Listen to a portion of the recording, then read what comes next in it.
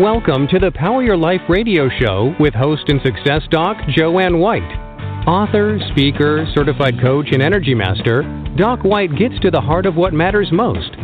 She features guests and experts to help you consciously create more success, health, and wellness in every area of your life, work, and relationships. They'll share their success stories, wisdom, and know-how to help you shine more light onto your day and into your life. Power your life right now. Here's Joanne White.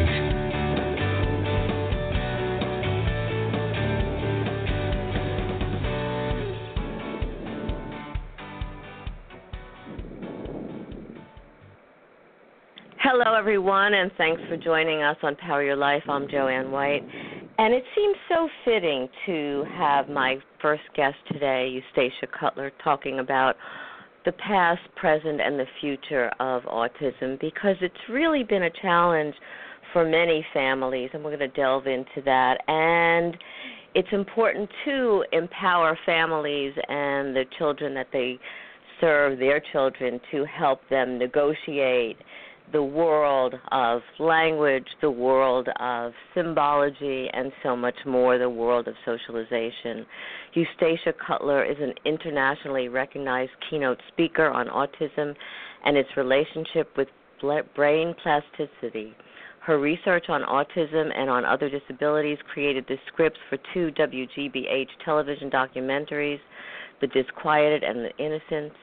Eustacia is also the mother of famed Dr. Temple Grandin and the author of A Thorn in My Pocket, which describes raising Temple in the conservative 1950s.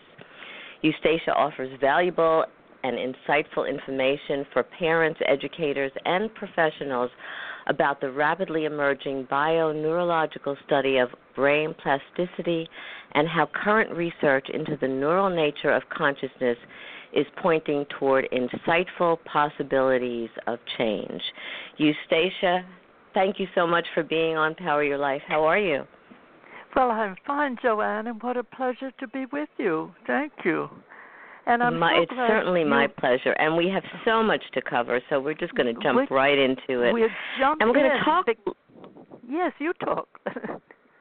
We're going to talk a little bit about just what's so different in terms of raising a child with autism. Your experience, obviously, was in the 1950s, and what parents are going through now that makes it even more difficult. So what are your observations and your knowledge you can share with parents and professionals about that?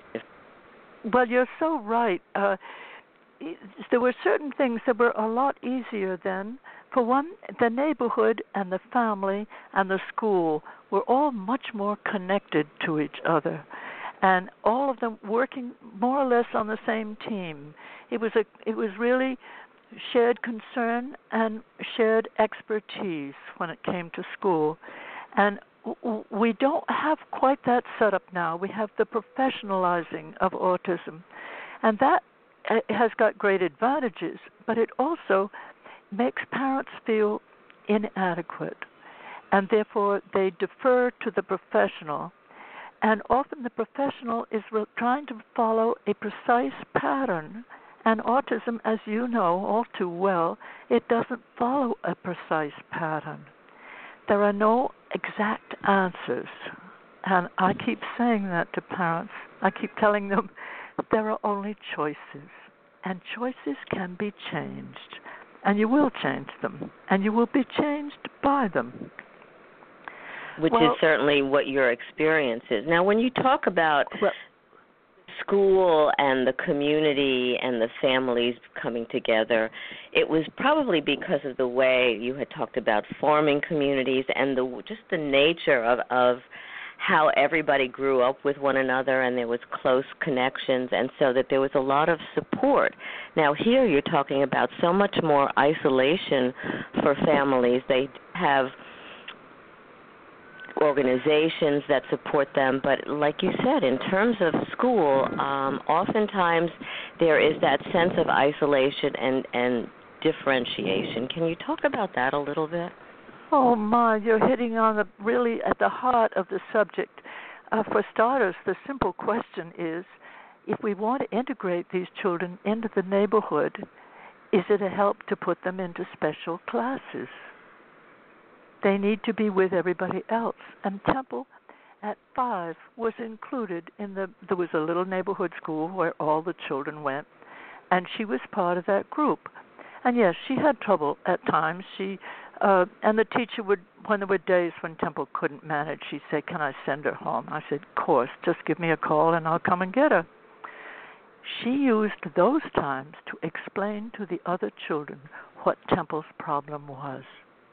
It put the children very much on Temple's side, and they feel to this day that they had a hand in raising Temple, and in truth they did. I think that doesn't exist today in that same fashion. And to add to it, we had a simpler culture. We all lived pretty much the same lives. It was in New England, and New England is conservative and Puritan, and we all lived the conservative Puritan life. But today we have a culture that's a combination of complicated and shallow. It's also chaotic and changing faster than we can figure out each day. And I think often, Joanne, would I be able to raise Temple today in that setup? I don't really know. That's the difficulty too, because where do parents turn? They have support groups, they have one another, they have your foundations like you, where they're learning, you and Temple, where they're learning about information. But often they, like you said very early on, they are deferring to the professionals. When you and I had a conversation the other day, and both agree that the professionals need to defer to the parents a little bit more and understand the nature of what families go through, and also understand more of the nature of autism. Would you like to share a little bit of that? Because I think that's so important, and I've been on the side of the profession and see oftentimes when I'll go into school to advocate for a child with autism or a child on the spectrum, whereby professionals seem to think that they know and they have all the answers. Well, they don't know several things. They have a set of rules, because that's the way we teach, and I understand the nature of that form of teaching.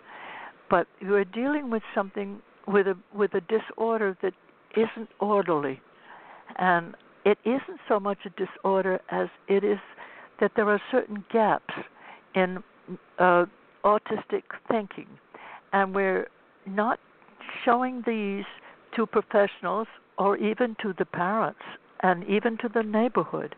And I'd love to go into some of those steps if we've got time to. That I think of all the points I would like people, anybody listening, to pick up on are these points. The first one, and the story I always tell, is about my youngest grandson. I have 5 grandsons, and they're now all in their 20s. But this was the youngest one, Nicholas, and he was still a baby in a high chair, and he hadn't yet begun to talk. But the first words his grandmother heard him say were not Mama, Dada, but Oreo. He pointed to the cookie jar, and he looked at us, and he said, Oreo. Now, I knew, first step, that he understood what an Oreo was. What's the nature of an Oreo? It's something you eat. And that first step is called conceptual thinking. And it's a step that most of those on the autism spectrum are really lacking. They don't understand the idea of something. You can say to a child, point to the shovel, and he can point to it. But if you say to him, point to the thing you dig with, he's lost. Do you see what I'm saying? It's definitely. He doesn't understand what a shovel is for. Nicholas understood, his neurology understood. what a cookie is for. So if that's... Let me go through these steps and then see if we can put them together, because somebody may want to question these things. This is what I find people are lacking more than anything else. The second step was he understood where he was. He was sitting in his little high chair where he got things to eat, and he knew that if he wanted a cookie, he better ask for it fast before somebody took him out of that high chair. That's context. He knows where he is. Now the third step is he looked at us and he pointed to the cookie jar. That means he already understood we had a different mind from his mind, and he'd get the idea of a cookie from his mind into our mind. He did that by looking at us and pointing to the cookie jar. And that's called shared information. And the other step is called executive function. That means Nicholas could put it all together and act on it. Now, these all seem like spontaneous social steps. They're not. They're neurological. And this baby had to, those circuits in his brain had matured before he could talk. We keep thinking talk is what's important. The talk comes after these steps are there, and the steps often are not there. I think if parents understood that better, if the faculties who are teaching at whatever stage the child is at understood that better, because it goes all the way on up through high school, through job hunting. We need to have those points established more clearly, and it will determine how we behave. You see, we're looking at autism as though they were something separate from us. We're social creatures. We are incomplete without each other. So we're not looking at how we are involved in these steps. Do you hear what I'm saying? Definitely. So if someone with autism, a child with autism, doesn't have that ability with shared information, the executive function, the contextual information and conceptual information, what do we need to do as parents and as professionals to help them understand language? Now I'm asking you a big question, so however you want to answer. And understand socialization and the meaning of not only relationships, but the meaning of actions and things. Well, you see, it's different with each child. They've got to compensate.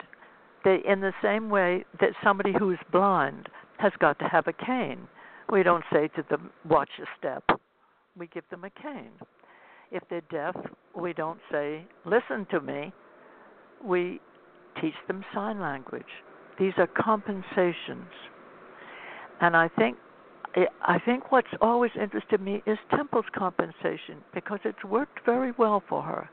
She says, well, I don't go for this flighty idea stuff. I work from the ground up. It's not concepts. It's, what does she call them? Categories. What she literally does, and she has a superb memory. And good visual memory.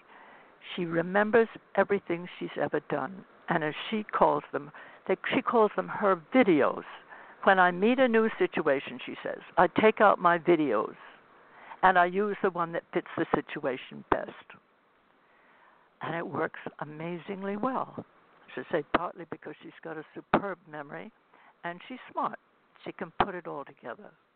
Now, the one gap in there is it only works with the past. She can only operate in terms of what has already happened. And the problem here is, and it's easier to define the problem than to figure out how you're going to help it.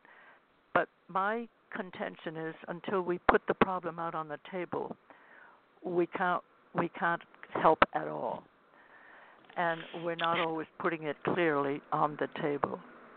Right. So Temp relies on her internal videos and her memory to be able to access that information in present and future situations. And what you're saying is if there's nothing in the past to give her that future. Right, so she's kind of lost. And she gets lost. And this is, once we understand that, we accept the loss. We understand that it's not personal. It's not that they're not trying to understand. They can't understand. It's like saying to the blind person, pay attention, watch your step. There's no point trying to explain it to them as I'm trying to explain it to you, because they cannot take it in. They've got to compensate, and compensation works pretty well. It brings them into life. Isn't compensation different though for each child, because they're yes. Absolutely. So not every right. They're not all going to do it this way. The typical example is echolalia, where we think, what is echolalia? Well, Temple's working visually, and somebody who has echolalia is working orally. They hear, they remember, and they can imitate precisely, but they cannot coordinate it into a response to what it is we've asked. In other words, if I say, what's your name? The echolaliac says, what's your name? He can't say, my name is John. Not initially. He can't put it together and act on it. But once you see that, then you know he's not being rude. He's not being impudent. He's desperately trying to connect. How has the Internet impacted what's going on with autism, and also the whole cultural shift in how we handle the challenges today? It's very, very difficult, and it's changing rapidly. I think part of what's hard we're trying to bring children on the autism spectrum into the world with us. And the danger is they slide into correspondence with somebody who's, on the other side of the world somewhere, and it feels like their interpretation of friendship. It's not really. And they may be sitting beside somebody. And that's a difficult step to get through, and I think the step has to happen very young. How to become part of an activity is a very young step. I think of Elaine Hall in Los Angeles, who's very good at teaching this. I watched her with 4-year-olds. What she did, she sat them around in a circle, and then she said, now we'll all, and holding hands. They all had to hold hands. Now we'll all raise our hands together. You can't do this if everybody doesn't do it. So if you're autistic, you're going to have to do what each one on either side of you is doing.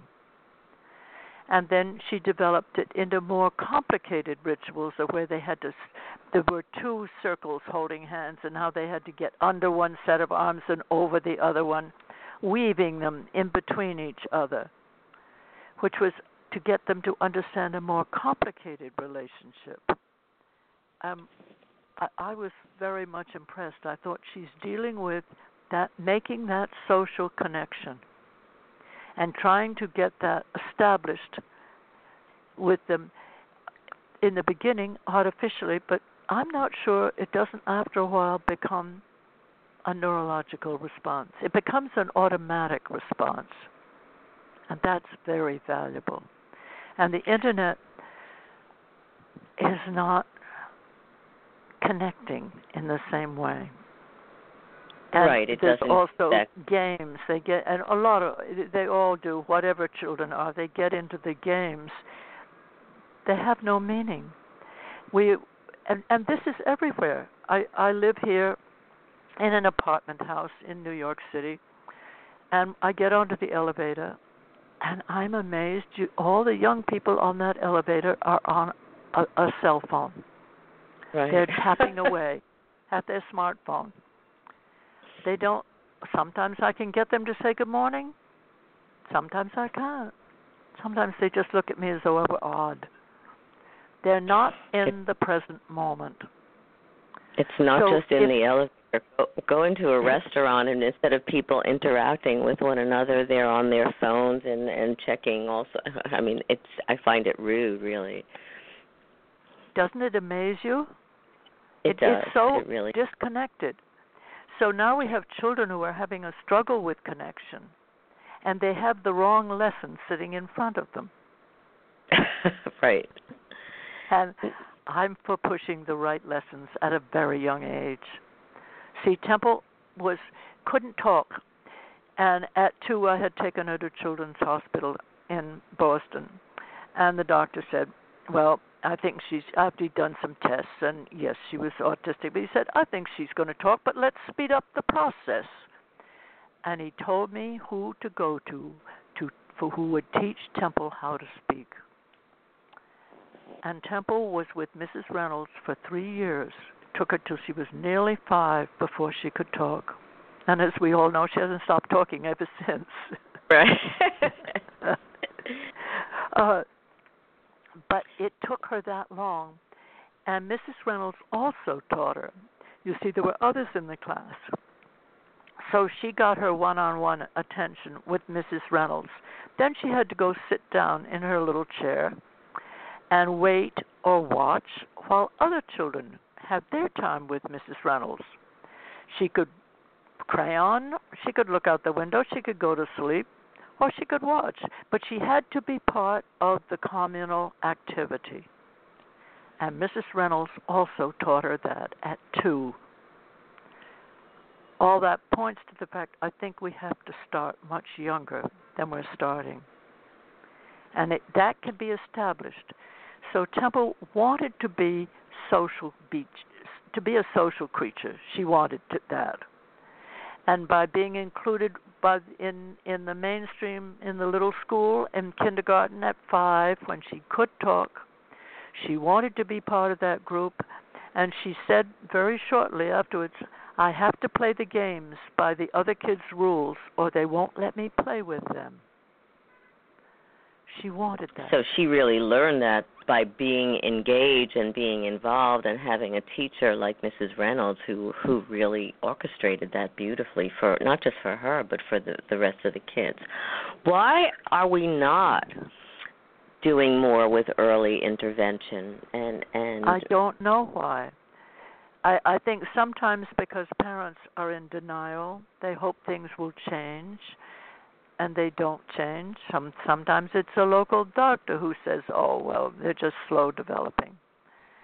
You see, Temple's behavior was very odd. She not only didn't talk, but she didn't want to know that she had this strange look in her eye from the time she was a little baby. I could not get her to look at me. I couldn't get her to play peekaboo. These things are quite usual. She didn't want to be picked up and played with. She didn't want to be touched, for one thing. And then she got involved with, she would do this wild spitting, and then she'd go into gales of unnatural laughter. And then, as many of these children do, she pulled the contents of her diaper out and smeared it all over the wallpaper and played with it. She was happier with her own spit and feces. And that was what sent me to the doctor at 2. I thought this is very unusual. odd, very unusual. Right. And so at least her symptoms were so unusual that there was no way for me to deny. we're just going to go to Children's Hospital. And I had heard about Children's Hospital. They had a clinic called the Judge Baker Guidance Clinic, a clinic that must have been endowed by a judge named Baker, who wanted these children to be studied and helped before they turned up in court facing him. And the term in those days was stubborn child. That was the legal court term. That's horrible. Yes, it is. And it was on the books. It's an old term left over from the 19th century.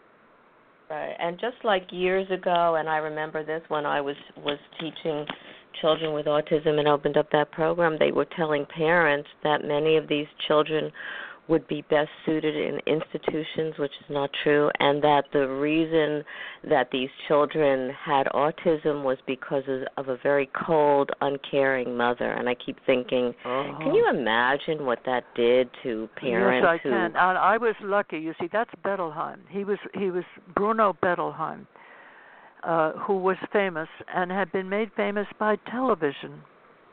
Right. So we all listened to him. Except I didn't, and I think here's where culture again plays in. See, Dr. Carruthers, who was Temple's doctor at Children's Hospital, I don't think he followed Bettelheim. Bettelheim, you see, was Freudian, and that came out of the Freudian feeling that something has gone terribly wrong in the infant childhood. Right. And that's what this person is suffering from. But New Englanders are wary of Freud. They're Puritans. Again, we don't lie down on couches and tell people our troubles. We stand up and we face them. And I love it. That's so New England. And also, New England is strong on education. There are more schools in New England per acre than anywhere else.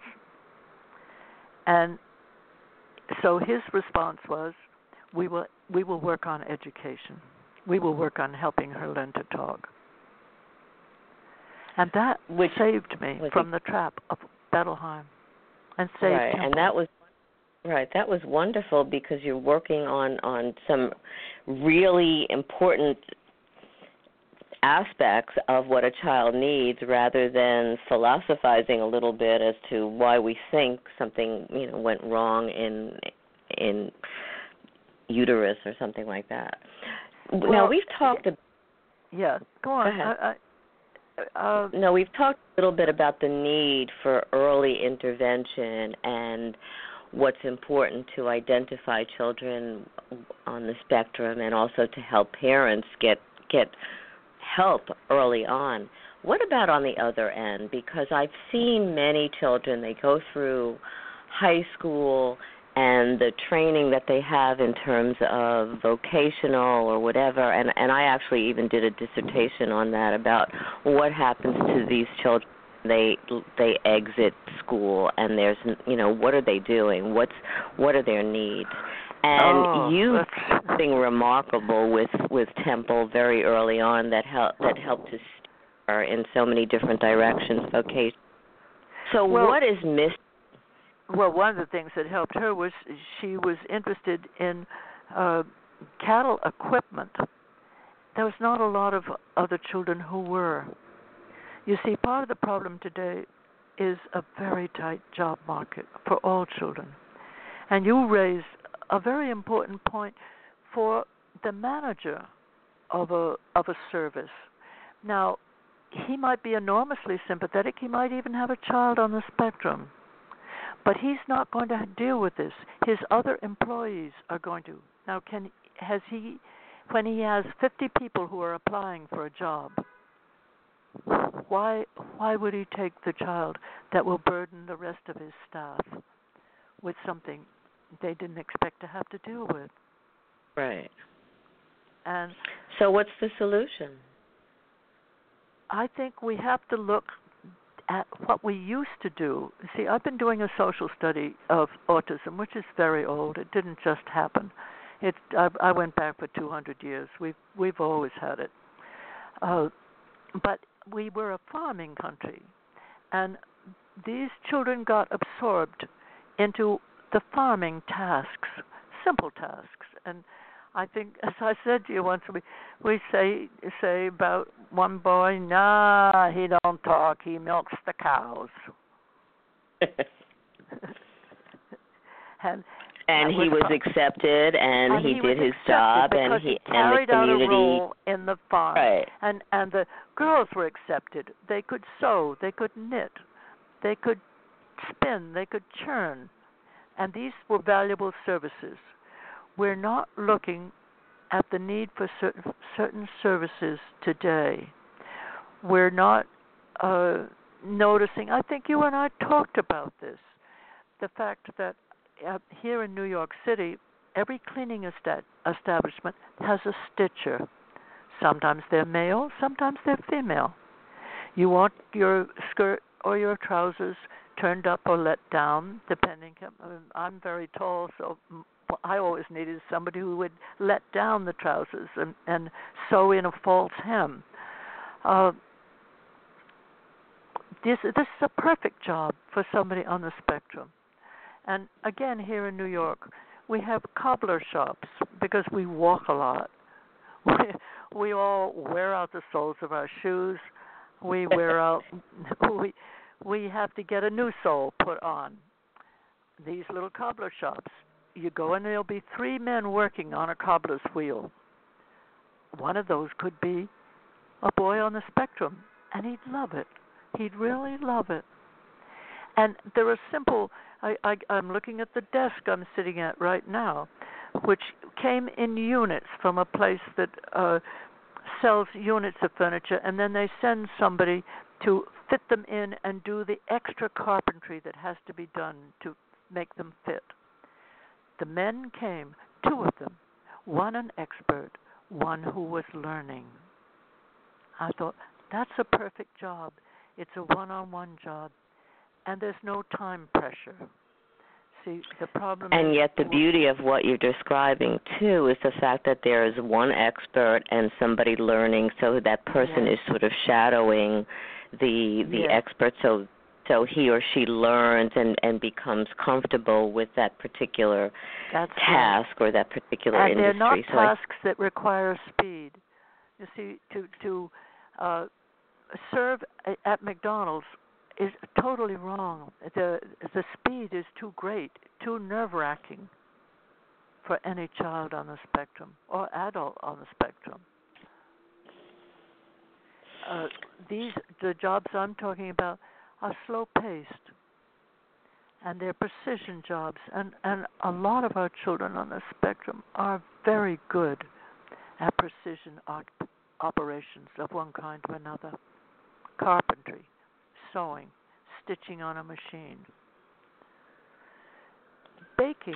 And, there are places for, if we really pay attention, there are places and there are ways to include these children and these young adults within those industries because, like you said, I mean, I was looking for a cobbler in this area. I have 2 pairs of shoes that I still need somebody to fix, and I have not been able to find one there used to be somebody who was here for 35 years, and then he closed up shop. He could have been training somebody on the spectrum. Yes, he could. And we've let that go. That also brings up another point we're not paying attention to, and that's mirror neurons, the neurons that learn by imitation, which is right at the heart of what you just mentioned. How do we learn to do certain things? We watch somebody else. I defy you to explain to me how we tie our shoes. You can't explain it. You say, look, watch me. This is the way you do it. You have to see it. And for some reason, all the books on autism I've been reading, I thought, why are they avoiding talking about these neurons that learn by imitating? Because it is the source of so much of what we learn, particularly the points that you and I have been talking about just now. The 2 men who came in to fit this desk I'm sitting at into the space. Well, they had They had tools. And the guy who knew it said to the other guy, okay, we'll measure, and then we'll cut along that line. Can you cut along that line for me? Yes. And I think this is what we've not explored, and I don't know why. And I think... And, if we did do it, I mean, again, I think many children and many adults would respond so much because you learn by example. And, it's not just children with autism. My brain, I don't believe, works whatever typically. And sometimes I have a friend who will get frustrated with me because I need to learn experientially. I need to see somebody do something, and then I need to be there and do it while somebody's watching me and make sure that I do it right. It may take longer, but that's, I've learned that there are certain ways that I learn best, and I think that by doing that, by understanding that what you're talking about, that mirroring, the mirror neuron, that children and would learn more quickly and feel less frustrated because they're getting it in a different way, and they're getting it, but we're not recognizing that that's what they need to learn. Well, you see, this is how Temple learned. Temple's a very good sewer, and there was one summer that I got her a little job working for a woman who was doing individual work that people needed, turning up trousers or letting them down. And Temple worked for her, and this woman paid her handsomely. And she said, you know what? Temple was a real help to me. And Temple has always been proud of that job.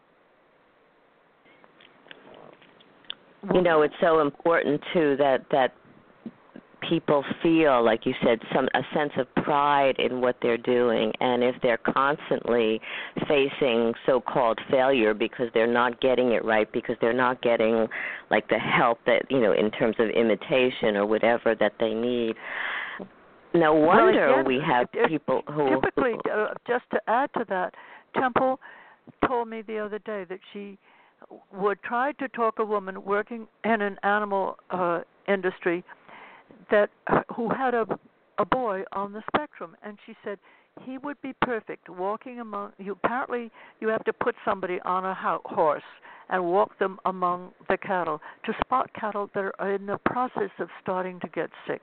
Catch them before they really get sick. And she said there are certain characteristics they have. Their head is lower. Their ears flap in a different way. She said, this is a perfect job for your son, to this woman, and you can get it because you work here in the factory. She couldn't do it. She just burst into tears. She didn't want to accept where that child was. I don't know whether she couldn't accept it about her child. She couldn't see her child doing that job, and Temple said that it seemed to her like a perfect job. And does to me.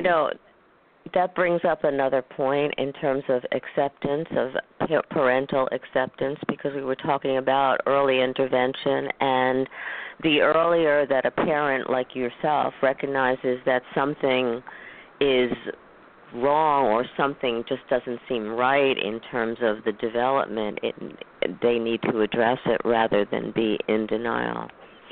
I couldn't agree more. You see, there's a great confusion between total unconditional love and unconditional acceptance. People confuse them. Unconditional love simply means I love my child, I don't care what.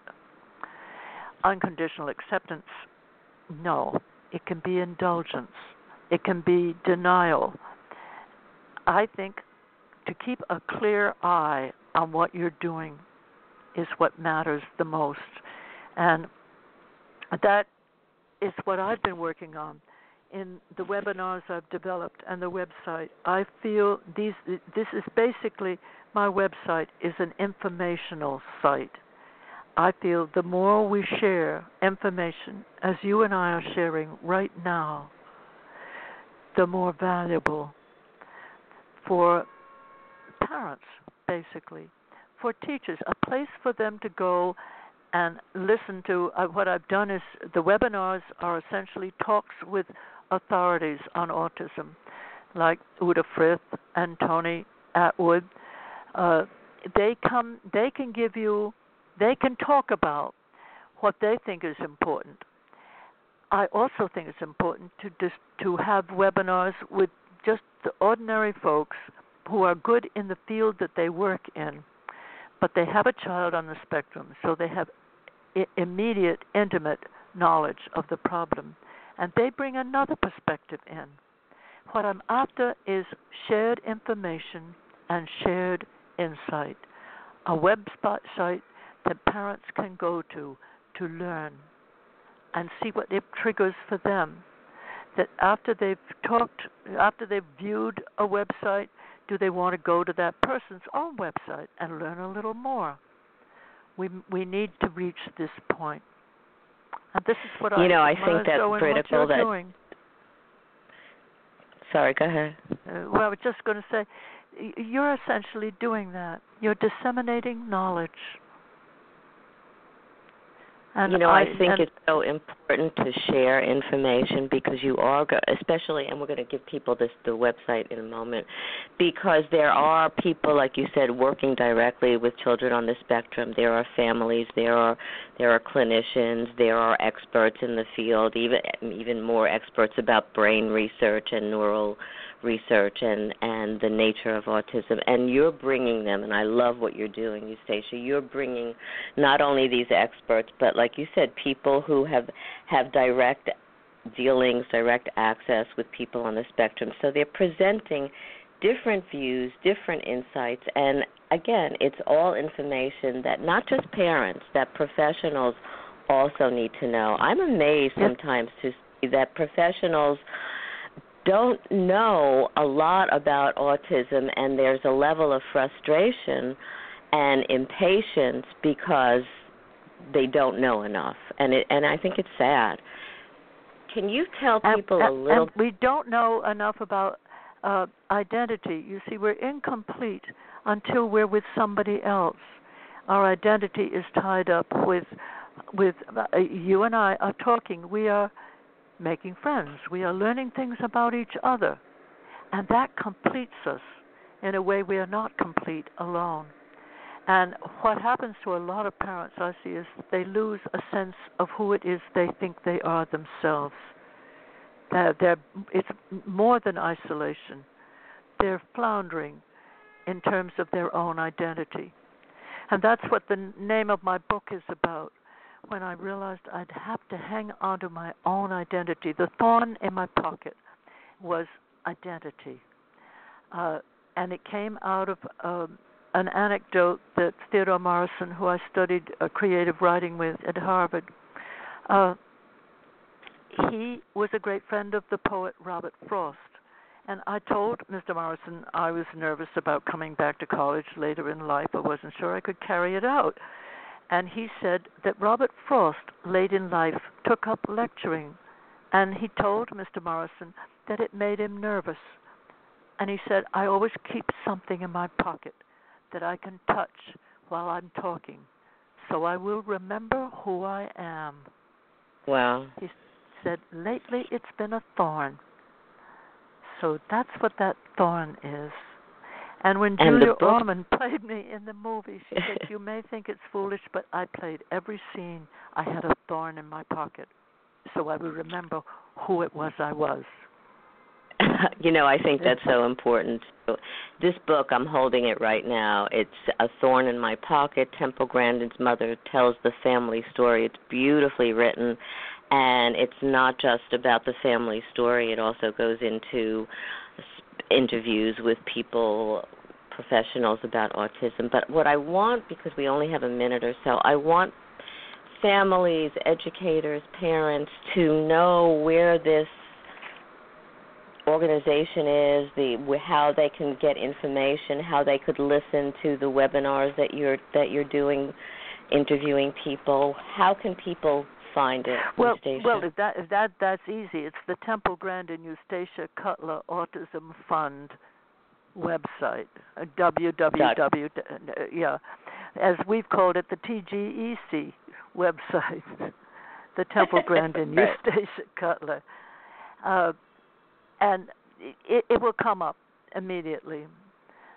And you then, what Chris Curry, who's organized this for me and has been my partner in building this website, she has organized each of the interviews. If you bring them up, you see she's got the PowerPoints coming up beside them so that people can look down this list of this index of people, and it's getting longer. They will there. The interviews are there permanently. See who it is they want to talk to, want to air, or want to view. I guess that would be the word I should be using. And hit that one. And if they want to stop it and take notes, as somebody called in and said, I want to take notes. How do I stop it without making it go all the way back to the beginning? Well, you can. You can stop it, take your notes, continue. And as I say, go to Tony Atwood's website now to see what's there, because we need to pool our resources and pool our knowledge. And you are doing such a beautiful job of that. And I'm going to remind people, it's www.templegrandineustaciacutlerautismfund.com. I'll actually promote that a lot today and then the rest of the week, because I think people need to, again, have access to information and not just professionals, as you said, but people with firsthand knowledge. Eustacia, I love what you stand for and your dedication to so much in terms of autism and people understanding more about neural differences and the mirroring, and I thank you so much for your contribution and in all that you're doing, and also for taking your time to be on the Power Your Life show today. Well, my pleasure, and thank you. Thank you. Have a great day. Same to you. Thanks. So remember what Eustacia Cutler said. It's so important that we recognize that if we know one child with autism, one child on the spectrum, we really only know one child. We have to recognize that every child has many different differences, and really learn to explore more of the neural nature of autism so that we can help children on the spectrum and their families that may be struggling and may need answers to be able to power their lives and their futures. And I think that's so important, and I'm so dedicated to the cause. Next week, we're shifting gears on Power Your Life Radio, and we're going to look at something that may actually be very important for newscasters. And this is from Curie Terrell, who is going to talk about positive news and making a difference in people's lives. So tune in next week, July 20th, to hear that. And also remember that each and every day you make a choice, and we talked about that a little bit. You make a choice in terms of what you're going to do, your actions, how you're going to behave. Choose to empower yourself to take a look at your day and make sure that you're making a difference, not just for yourself but for other people. Thanks so much for being here, and if you missed any part of the show, we'll promote it. You can go to Blog Talk Radio or my website, drjoanne, JoanneAnnenewhite.com, drjoannewhite.com. Have a blessed day wherever you are, and remember that you have the ability and the wherewithal and the choice to empower your life. Thanks for joining us. You've been listening to the Power Your Life radio show with host and author Dr. Joanne White. Listen often and spread the word about the upbeat show to enrich you and grow your life in the direction you desire. Listen again and again, and visit docwhite.org for more information and find out how Dr. Joanne can benefit you. Thank you for sharing your day with us, and stay tuned for more exciting guests and events to come.